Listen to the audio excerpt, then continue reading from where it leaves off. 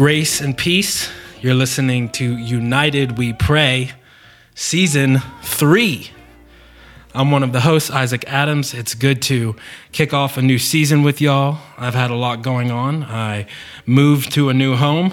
My wife and I are now expecting our second child, and my father passed away recently. And I'll talk more about that later on this episode. I am in Wakanda. And we're kicking off this season from the continent of Africa. I'm actually in Zambia, and I'm here with my brother in Christ and friend, Pastor Saidi Francis Chishamba. Did I say that right? Chishimba. Good. Pastor Chishimba came to know the Lord in 1986 when you were 13? Yes. You've been a pastor for a number of years. I recently preached at a church where you used to be the pastor here in the city of Kitwe in the northern part of Zambia.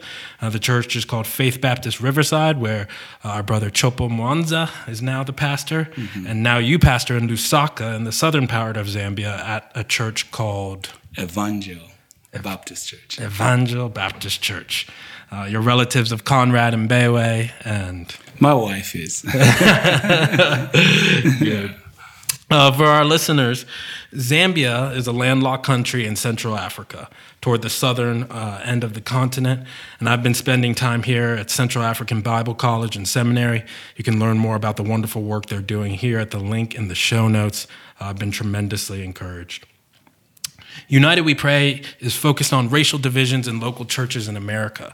So you might be wondering why we're broadcasting from Africa. After all, in America, we're dealing with a specific idea of race. We have our own narratives and struggles. But brothers and sisters, as I've thought about my opportunity to come to Africa, I've been reminded that America is not the point, nor is it the epicenter of God's kingdom by any means. It never was. We American Christians have a ton we can learn from our brothers and sisters on other continents. What's more, while we may have different struggles than our brothers and sisters in Zambia, we still share the greatest problem: sin.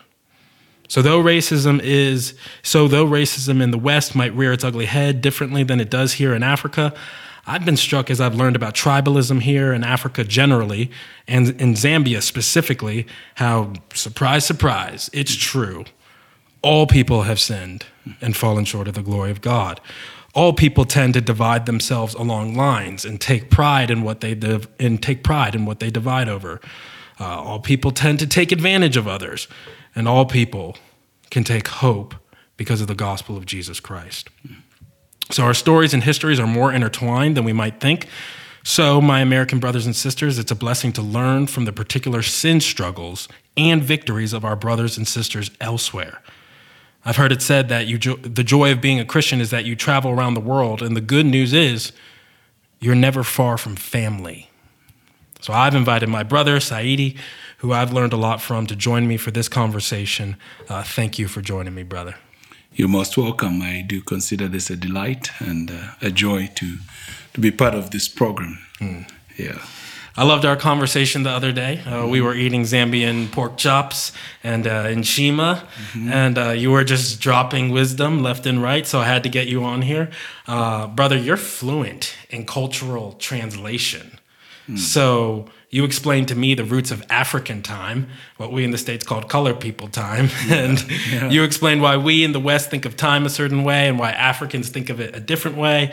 If we had more time, we'd talk about that, but there are three other things I want to talk to you about. Okay. And that's the complexity of sin, the joy of reconciliation, and the power of lament before we pray together. So the complexity of sin, I've been struck talking to you about your tribe and about how the history of slavery isn't just as simple as the white man coming and snatching black bodies from this continent. Even though that certainly happened, and we lament that. Yet, you've said there are 72 tribes in Zambia, and you said, Saidi, that your tribe was historically ruthless. Talk to me about that. Yeah, sure. I come from, you would call it the Bemba Kingdom, and it's quite a big kingdom, part of it is in Zambia, and a good part of it is in DRC, Congo. But particularly the clan that I belong to in the tribe has some complexity, because we find our roots as far as Zanzibar. That's why I have the name Saidi. It's not really native to Zambia, but it is a name that has an Arabic twist to it. My great-great-grandfather was from Zanzibar, a Saudi Arabian. But then he relocated into Zanzibar and entered through Africa, through Tanzania, and ended up in the northern part of Zambia, which is Luapula, and particularly on an island where he did a lot of slave trade. So when he came in, he found the natives there fighting wars. And so he helped this part of the Bemba kingdom with their sub-chief, and he helped them fight a war. And one of the rewards he was given was the chief's daughter, who happened to be one of my great-grandmother. And so that's where the name Saidi gets its way. When you go to Zanzibar, they will talk about a sultan called Said Bargash. When you come to Luapula, in the island of Luapula River, where the village is, Kilwa Island, you will find the name Said Bargash there, and that tribe traces back to Said Bargash in Zanzibar as their great-grandfather. So he was the sultan. And so it's believed that his son, who was really great at slave trade, made his way into inner Zambia and intermarried, and right there began a heavy slave trade with another slave trader called Musiri. So those people lived in that area, and that happens to be the clan where I come from. Having been born from them, my father was the last born of 22 children. So his father was about 72 or 80, I'm told by my parents, when he was born.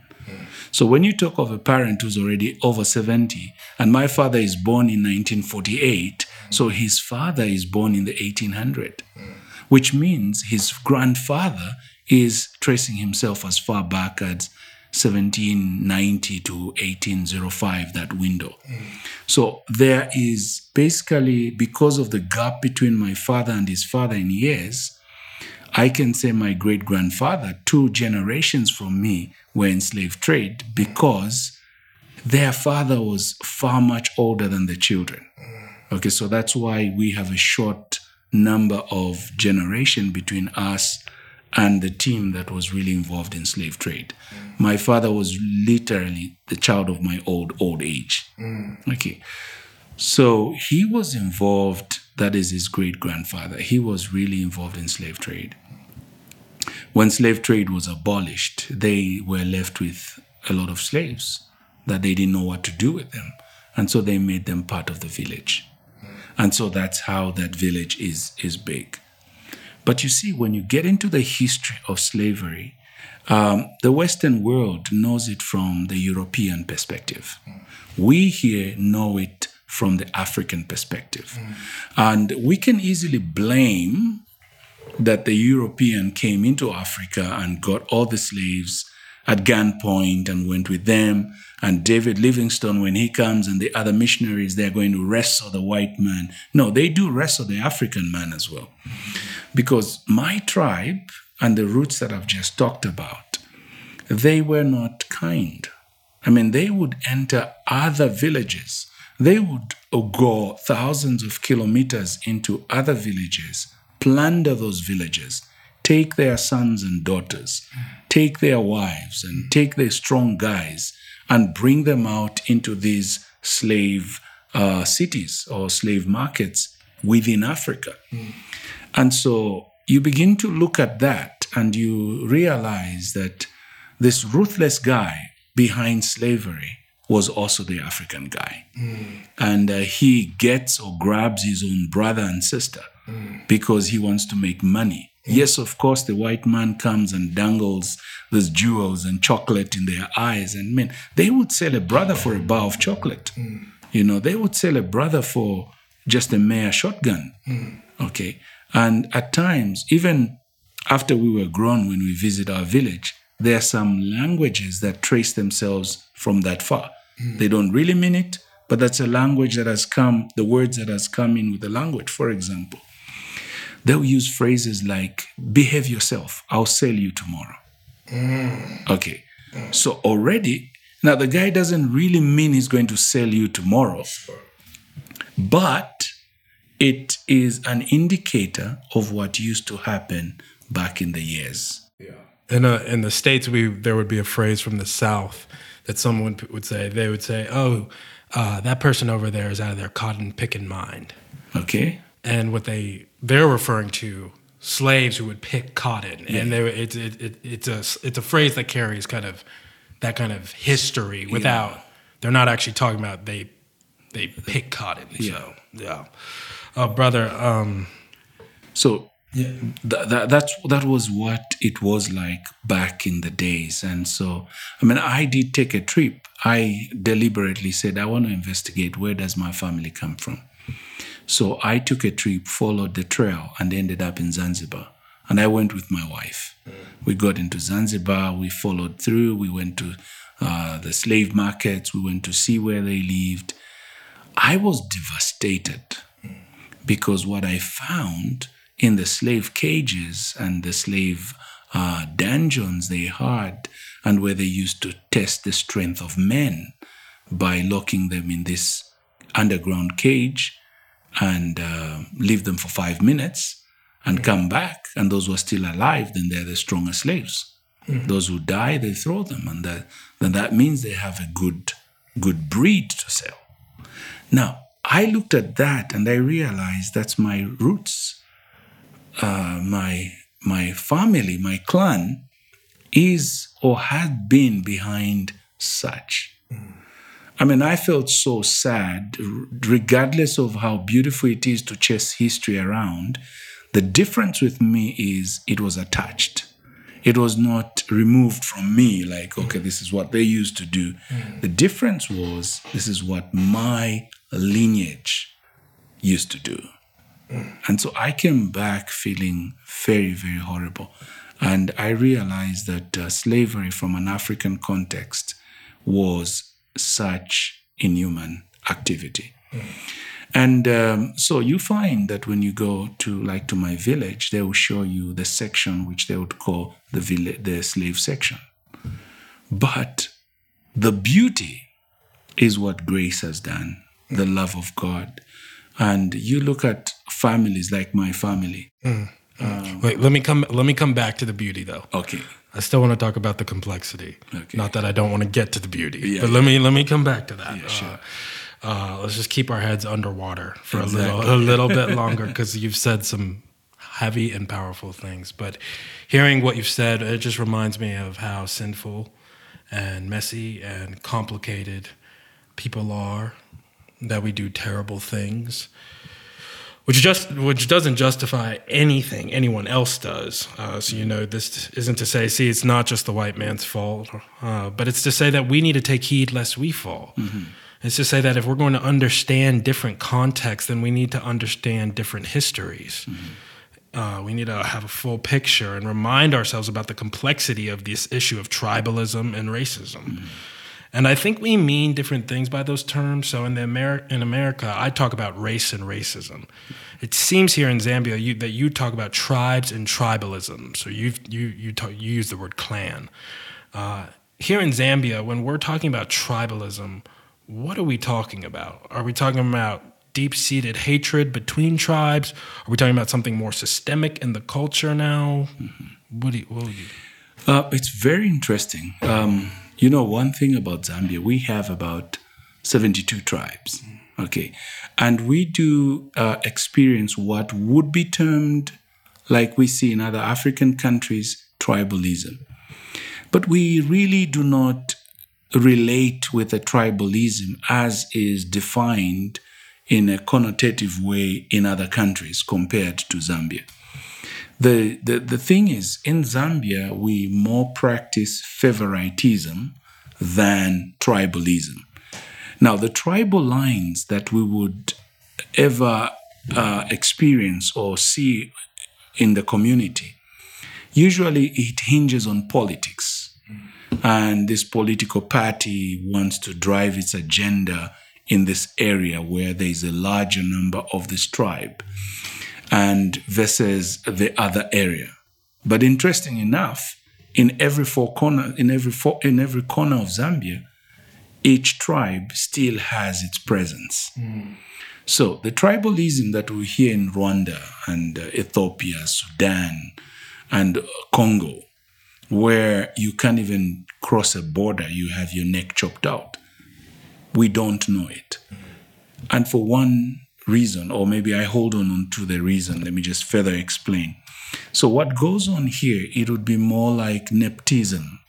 This guy gives his relative a job. Now, it's still tribalism in a minimal sense, but I won't approach somebody and say, you are a tribalist. It will be felt off, and it will be seen as a very, very damning accusation. But I will approach someone and say, you are favoring, or you have favoritism. And it will be accommodated and people will apologize and all that. Because the tribalism aspect is not really felt or expressed or seen as it is. You may see it or feel it perhaps in those tribes which are really deep-seated traditionally. A few areas in Zambia, they would talk about the Western Province, because the Western Province, the Barotse land, is one of the oldest kingdoms. And when you talk of Barotse land, that's a phrase that the tribe has, which is the Lozi people, has a certain picture that you would have about the Swaziland people and the Lesotho people. And it is that kind of deep-seated tribal construction that they may have. So you find that such a tribe would be perceived historically as a very tribalist tribe. But in actual sense, with the dynamism of time, they are very accommodating. I mean, I was in Western Province just 3 weeks ago, participating in what is known as the Ministerial College for Pastors. We were graduating 22 pastors in that area. I felt nothing called tribalism. I mean, I was in the deep jungles of the tribe, okay, and we were embracing each other, we were hugging each other. They were joking about me, a Bemba guy who comes in this tribe and has no knowledge or whatsoever about their language, okay. So you look at that. So we have this favoritism. Now, you ask the question, why a country of 72 tribes doesn't seem to trade on the lines of a gun and a sword kind of hatred in terms of tribes. One credit we give to our first president just after after independence, Dr. Kenneth Kaunda. I mean, he was a good president. He had his own rough edges. There are many things that they didn't like him about in Zambia, but there are also many other things that we loved him for. And one of those things is his effort to break the tribal lines. So what he did was he simply took state, provincial, district, and city administrators of this tribe and sent them to the other side of the country to go and administer that city of that tribe. And so he moved families all around. So you find from the north, he throws them to the west. From the east, he throws them to the south. And as those families kept going around, there was a lot of intermarriages.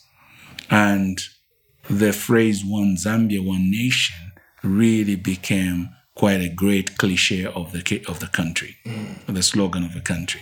So through that, we have come to observe that tribes just intermingled. The kind of tribalism that you may be called tribalism, which is not even tribalism, is what we call cousinship. Tribes have identified certain tribes as their cousins, For example, I come from the Bemba Kingdom or Bemba tribe, which is in the northern province or northern part of Zambia. The eastern part of Zambia, you find the Ngoni people who can trace their origin or history back in South Africa. The Ngonis and the Nsenga people and the Lenje people, not the Lenje, sorry, the Chewa people, all are in the eastern part of Zambia. The Bemba people call the Easterners their cousins.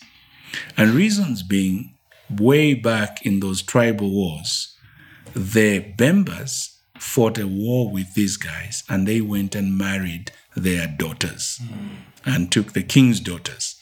And through that, they ended the wars because I can't come and kill you. Your king has my daughter or my sister for a wife. And that means your children are my nephews and nieces. So the only thing I can do is just mock you and say all sorts of bad things about you. But I won't touch you because if I touch you, I'm going to deprive my sons and daughters, my nephews and nieces. So that's how the tribal cousinship began. And so you see it in almost every other tribe, even today. It's funny. The worst you can see about those tribal cousins, one of them would be if you were to attend a funeral, a burial day. It's painful, but it's good.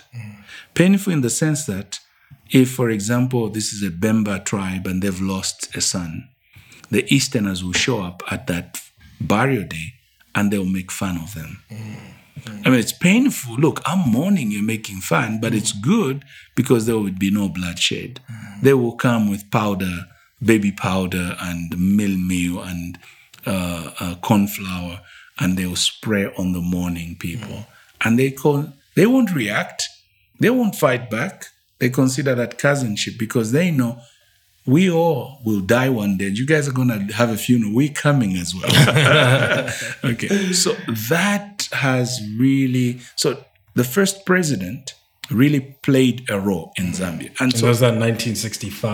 1964 when we got our independence. So there are a few hard tribes, which of course they are there because of sin, but they won't shed blood in another tribe. Yeah. Well, you talking about the president, you've brought us into the kind of reconciliation part of this, and you talked about effectively integration and the power of integration. You know, it won't fix all our problems. You know, slave holders technically had integrated lives, but those were still lives of injustice, as you've talked about so clearly. But I think it goes to show the power of when you live a homogenous life. You know, your church is all one ethnicity or tribe. Your kids, where your kids play is all one ethnicity or tribe. There are effects to that, and there are positive effects to an integrated life, like you've been talking about. So, Saidi, if there's integration in Zambia and society at large, you were saying one Zambia, one nation, one Zambia. Do Zambian churches reflect that? Yes and no. Or no. Does tribalism creep in? You know what happened? This is also a very interesting history. When the early missionaries came to Zambia, they divided Zambia according to their missionary lines. So there are 2 or 3 maps of the country. There's a political map, which draws for you how Zambia is structured politically. Then there's another map, which shows you how Zambia is structured religiously. Then there is also another map which shows you how Zambia and the rest of Africa is divided by tribe. So the early missionaries realized, away from the political borders, they looked at the tribal borders.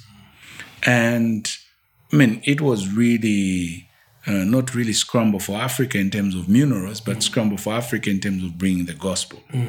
So these missionaries, like from the Scottish, the British, or other missionaries that came in, Christians in many lands, and the Salvation Army, all these missionaries that came, the Catholics as well, the Anglicans, they sat down. I'm told, I read about it, that they sat down and divided Zambia according to these lines, and they say, okay, you guys take the north, you take the west, you take the east, northwest, and they divided it like that. As a result, When you go in certain parts of Zambia, I mean, literally, I'll tell you, this northern part is all Seventh Day. If you go this way, it is all Dutch Reformed.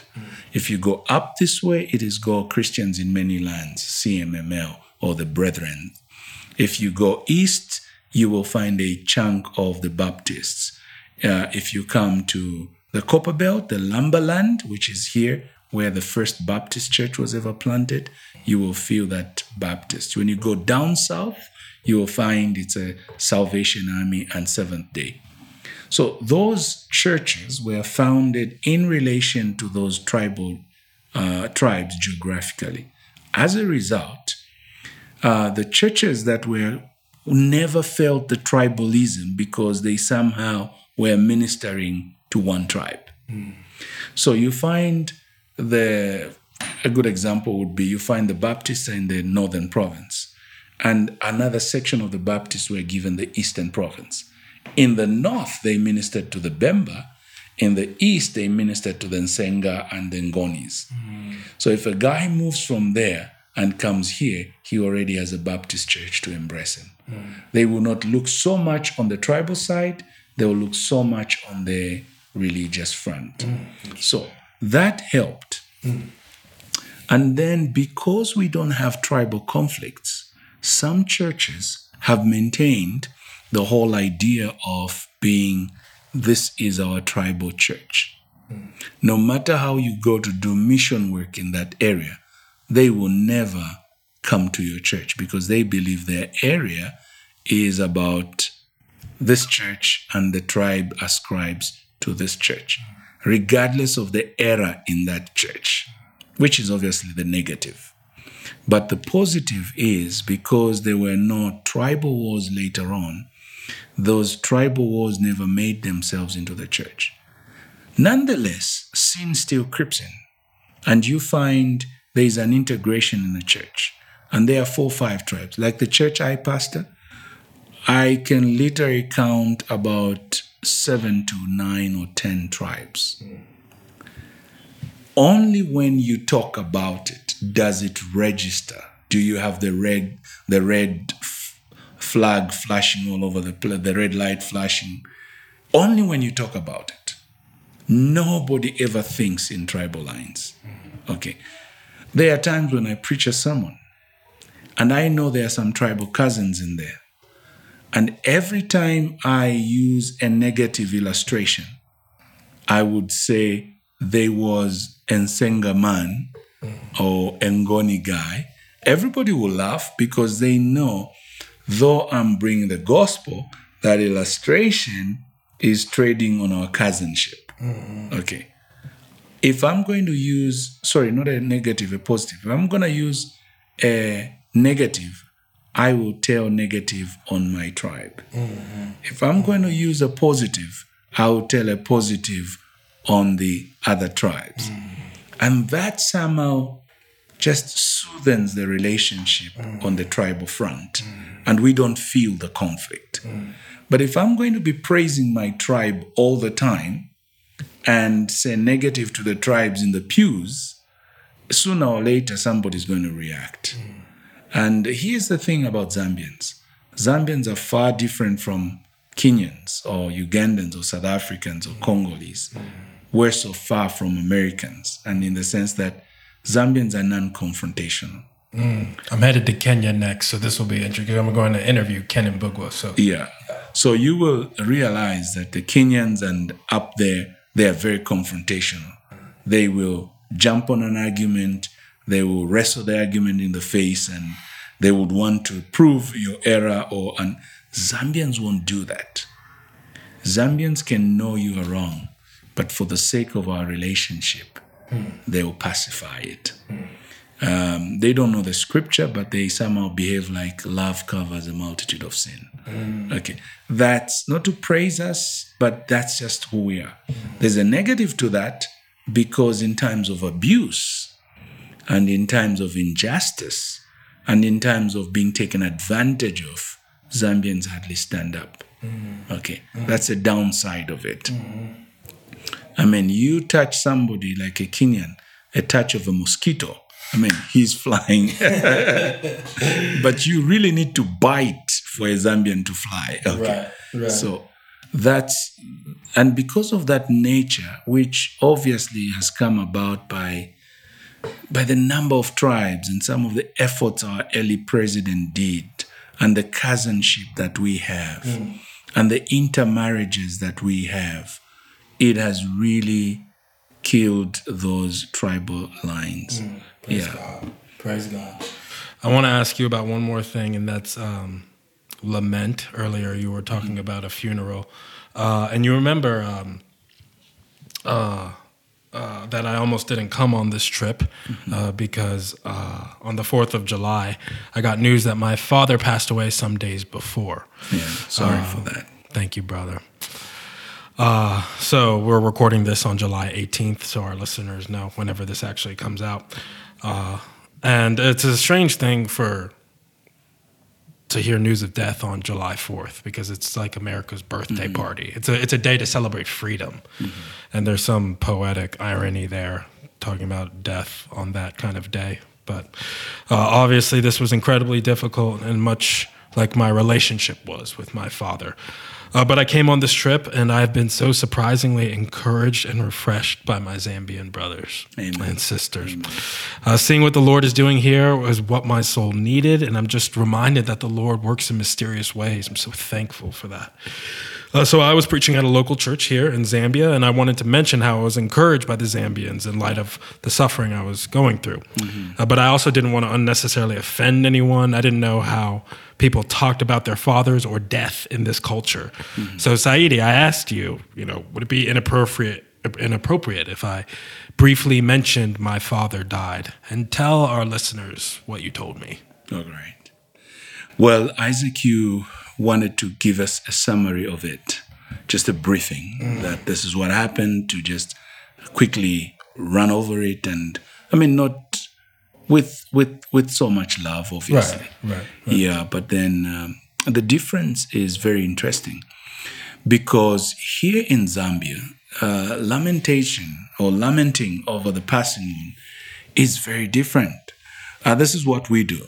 If you were in Zambia and we heard that your dad had passed on, let's suppose you lived in Zambia and we hear there's a death in your family. One of the things that people do is we come around you.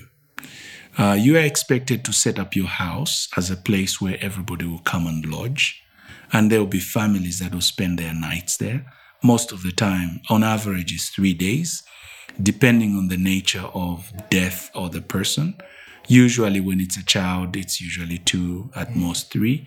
When it's an adult, a father, mother, it's usually 3, at most 5.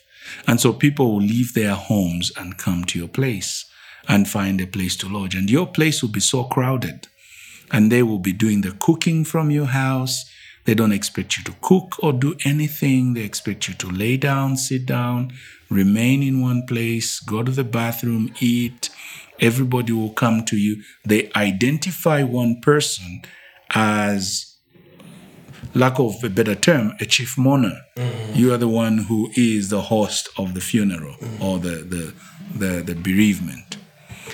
And so when men come, usually the women come and they yell, they cry, and they have the lamentation, more like in the Bible. They cry while saying something about the dead and talking about the family, and people would listen to that as they mourn and chant. The men would come around, like in your case. We, the men, would have come to you. And aside having a hybrid of an approach to a funeral coming from the West and also the Christian, classic African lamentation would be, we come around you and we'll sit around you without saying anything. And we'll all be quiet for a minimum of about 5 minutes. At most, it can be 10. And at times, 1 or 2 people can say something, and for the next 30 minutes, nobody is saying anything. And the whole idea is that we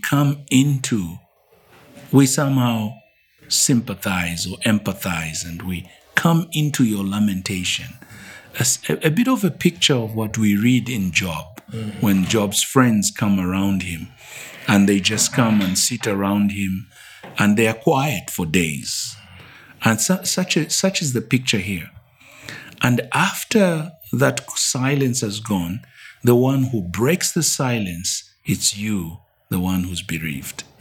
They won't break the silence by trying to say anything. They'll wait for you to break the silence, and it communicates that you've acknowledged their engagement in your mourning, and now you're saying thank you. And now you break the silence by giving us a bit of a deep narration of how the deceased died. Right. And you were saying, it's not that my mentioning that would push people away. It's actually the more detail would draw people in. And I love what you said. You said silence is great medicine here in Zambia. Exactly. I'll say it again. Silence is great medicine here in Zambia. And it's just amazing how silence, being a Christian, I know the Zambians won't say this, but being a Christian, you go running to texts like, be still and know that I am the Lord. And God, it really invites us to a moment of being plunged into a time to really meditate, to really cause the soul to sit and ponder and think through and get immersed in the sorrow, the pain, the anguish of a brother. And that in itself causes the other brother feel engaged. Here, it's not how much you hug me. It's not how long you kiss me or you pat me on the shoulder. It's how long you sit silent with me. I was encouraged by that because, frankly, we could use more silence in America. And especially as we talk about these issues of race and tribes, until God calls people from every tribe and tongue, we could use silence, because I think if we are quick to want to rush and fix things. So as we talk about these racial issues more largely, a common response is, well, what can I do? What can I do? And I think the kind of lamenting you described is something to do that's appropriate. I mean, even the way you were talking about coming back from seeing the history of your slave trading ancestors. I mean, you said you were incredibly saddened. And I found it interesting. You didn't just, so then I went and did these 5 things, made restitution, and that was it. I mean, so besides the grief, how did you process that? Is there anything you did afterward? And then this will be my last question, and we will pray. When I really visited that, I mean, I felt very sad. My wife could not believe the expression of my sorrow. I mean, I didn't personally do that, but I see my ancestors who I am proud of, who I have my name attached to them, and I have my looks, and built in my genetics is them. And they're good looks. And so I realized that, look, I didn't do it, but I feel bad that this is associated with me. I just don't agree with some of the interviews I've listened to, especially, sorry that I have to trick this way, but I listened to some BBC broadcast some time back, and there was a debate going on. And one lady said, look, it's not me who sold your dad or who bought your dad in slavery. I wasn't there. It's them. Don't attach it to me. Get over it.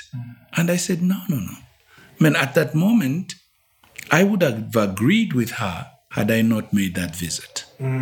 But after I made the visit, I saw the horror, the pain, and the grief.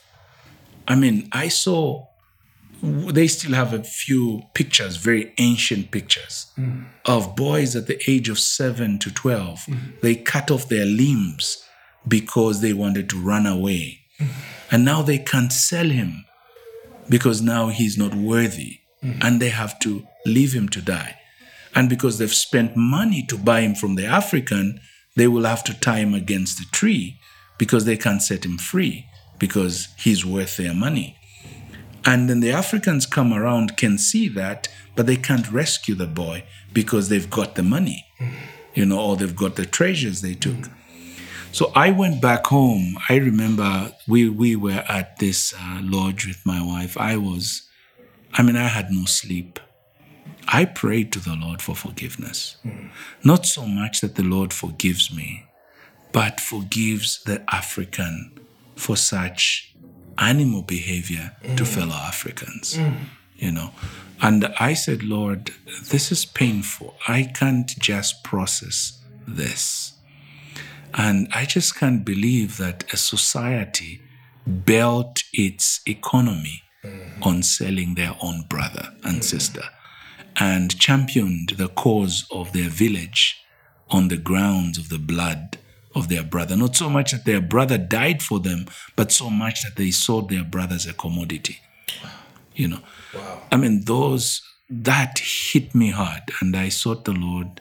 I just prayed and asked the Lord in meditation, how could this be that would happen under the hand of a sovereign God? And I told my wife, I said, I don't understand slavery, but I also don't understand the sovereignty of God in this context, but I still glorified him. Amen. Amen. Brother, I think we should just go to God in praise and in lament. And I want to just underscore something you said, because you said, I would have agreed with that woman in the BBC interview. I didn't do this. All the Americans listening to this will know that is what Americans will say, especially particularly white Americans. So I didn't do this, kiddo. Certainly not everyone, and I have to make that caveat. And yet it was when you got close to the suffering and you saw those horrific things, that's when it wasn't an individual thing anymore. It was just you went to this kind of corporate prayer on behalf of others in lament. In America, this is another podcast episode, but the individualism is so rampant in America. And I know Zambians, after talking to a number of you and just seeing how you live, there's not the same kind of individualism by any means. And I just wanted to highlight that. I've pulled up some text. I'm just thinking of Habakkuk when he's saying, how long, O Lord, must I call to you for help? How long shall I cry and you will not hear? Even cry out to you in violence. And when Habakkuk is asking, do you not see these things going on? How long?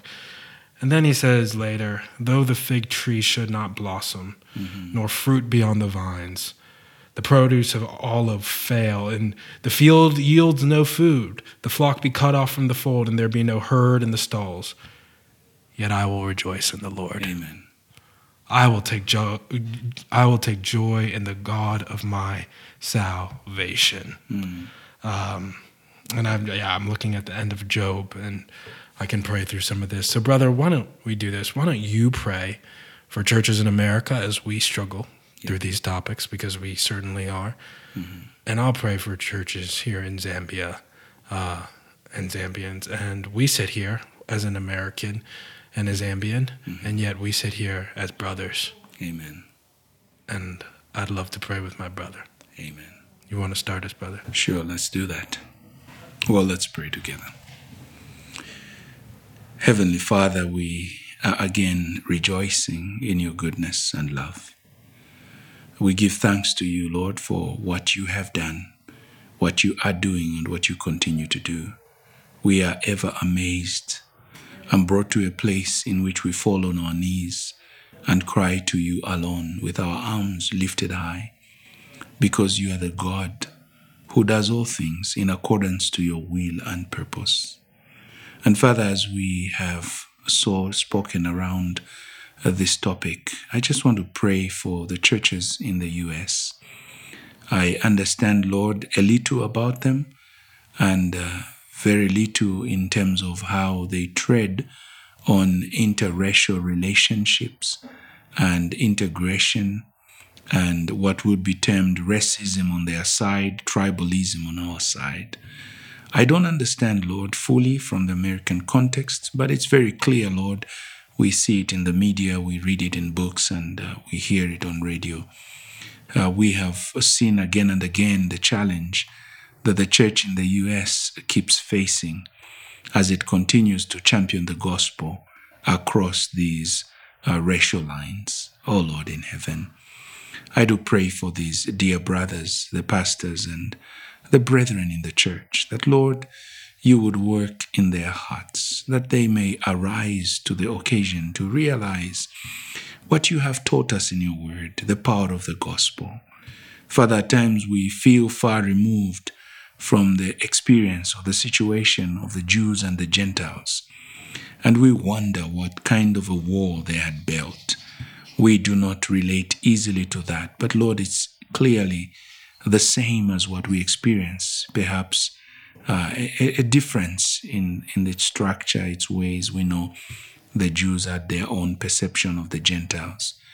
But Lord, our prayer is that you may help, and I do pray you may help the churches in the States, that they would rise to the occasion to preach the pure gospel of our Lord Jesus, that they would embrace those of a different color, and those also who appear to be different from each other, that they may see what the gospel has done, that it has taken man and woman from areas that no man would go to and brought them into thy kingdom, and you have called us your children.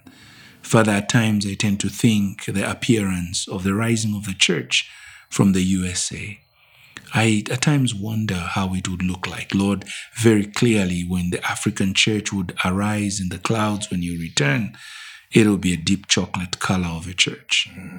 But Lord, the church in the States will be so mingled, and it will be like milk chocolate and all colors blending in one. Perhaps it will be in one deeper color versus the other. But here's the glorious part. You will welcome us all as one. Yes. And you will embrace us and make us your own. And Lord, while we look forward to be part of the church triumphant at your return, in this our vigilant time, we do pray for unity, for peace, for love among the brethren, for the preaching of the gospel. And once it lands on that heart of steel to make it into a heart of flesh, that heart, Lord, in the U.S. of our friends will quickly feel the reformation in them, which will permeate the borders of color. That's our prayer here in Africa, crying that the church in America could have a foretaste of that you would bring them to such a moment, that Jesus Christ and Christ alone may stand taller among them, with them. Lord, I thank you for this great opportunity that we can get to pray for the churches. I do pray further that you would increase the wisdom in the pastors. Lord, we thank you for the many theological trainings that are there in the States. But Lord, if they are done in a vacuum, separated from the reality of race and racial, they come to nothing. So Lord, I pray for the right application of the theology that is so championed in the U.S., that in the churches, it may break the boundaries and the borders that have been created by race and by all these racial differences. Father, I thank you. I do pray, and as I pray, Lord, I know at times we say, how long, Lord, how long? But Lord, it is not long at all in your mind. Yes. We thank you, Lord, for the teaching that to every frowning providence that appears before us, there is a smiling sovereign God behind it. Yes. And Lord, we know that as we look at the tapestry of a carpet, in its design and in its horrible appearance at the bottom, there is beauty above which you behold. And one day you will flip that curtain or that carpet, and we will have the beauty to see what you've been doing with the gospel, what you have displayed as your sovereignty. Lord, we look forward to that. But in the meantime, we pray for much grace and for your undertaking. In Jesus' name, amen. Amen. Father, you knew my father on this earth. You knew the dad you've given me. Lord, you knew when his last breath would be. You knew the exact moment his last breath was. And as I sat in my tears, Lord, I did not think that it would be someone on the other side of the world that would bring such refreshment and healing to my soul. Father, I thank you for my brother Saidi and for my Zambian brothers and sisters. Lord, we cry out with them what Job said after he bucked against your sovereignty, Lord, after he didn't understand, after he saw horrific suffering.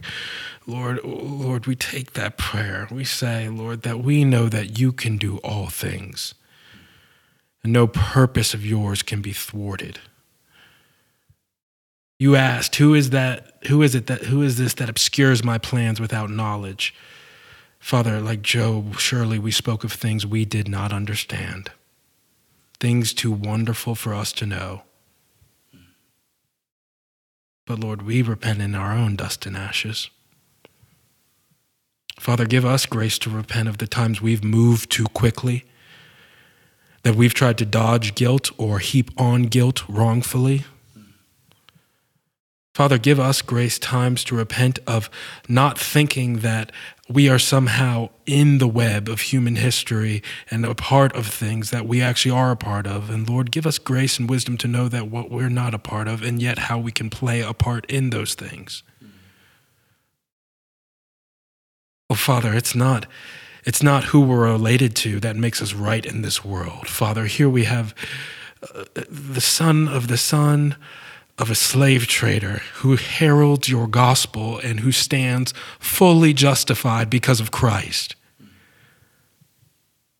Father, if there's someone out there who doesn't bear any relationship to a slave trader, and yet they're against you, they're the ones who stand condemned. Father, we pray that even they would hear the gospel. And Father, I pray that gospel would be heralded in the churches in Zambia. Father, I thank you for the common grace you've given them. Father, even how you used their first president to bring about tribal unity and integration and peace, and even this cousinship, Lord. We praise you for that. And yet we pray, Father, that no church would be devoted to their own tribe more than they're devoted to Jesus, their own religious region more than they're devoted to Jesus. We pray that the prosperity gospel, Lord, and any other false gospel being heralded in any church in this country, Father, we pray that those mouths would be silenced. And we pray that the gospel would continue to run here in the faithful churches in Lusaka. Father, we pray for our brother Conrad. We pray for the brothers preaching in Kitwe and the villages and the township. Father, in the compounds, Lord, we pray for these brothers. And we pray for these churches that their unity would display the unity that you enjoy with the Son and with the Spirit. Father, we thank you that one day our family will be reunited. We'll be united, Lord. Not even reunited, we'll be gathered for the first time. Different tribes, yet all wearing white robes, all cleansed by the blood of the Lamb. So, Father, as we see bloodshed, whether it be on American soil, African soil, Father, give us grace to lament appropriately. Give us sorrow. Give us courage to not just try to dodge the hard details of human history and human depravity. Father, you know the depths of human depravity. Let us not shy away from it. But then give us grace, Lord, to do what is right. As my brother was saying, for any Zambian who's non-confrontational, Father, when he or she needs to be confrontational, give them the grace to be confrontational. and to confront any injustice. Father, give Saidi grace as he goes and pastors his church. Help him to finish the race and to finish well. We praise you as brothers, not just as friends, but as brothers. Enjoying one another, seeing our differences and taking delight in them, because we know those differences are from you. We pray in Jesus' name. Amen. Brother, thank you so much for joining me. I appreciate so much you sharing hard and humbling things about your past. If people want to find you, I'll put a link to your Twitter profile in the show notes. One thing you need to check out is Saidi's photography. He's a master photographer. He takes some beautiful pictures. It's a joy to sit here with you. You're listening to United We Pray. You can find more information at praypod.com. You can email us at praypod@gmail.com. Welcome to season 3, and we will bid farewell from Africa.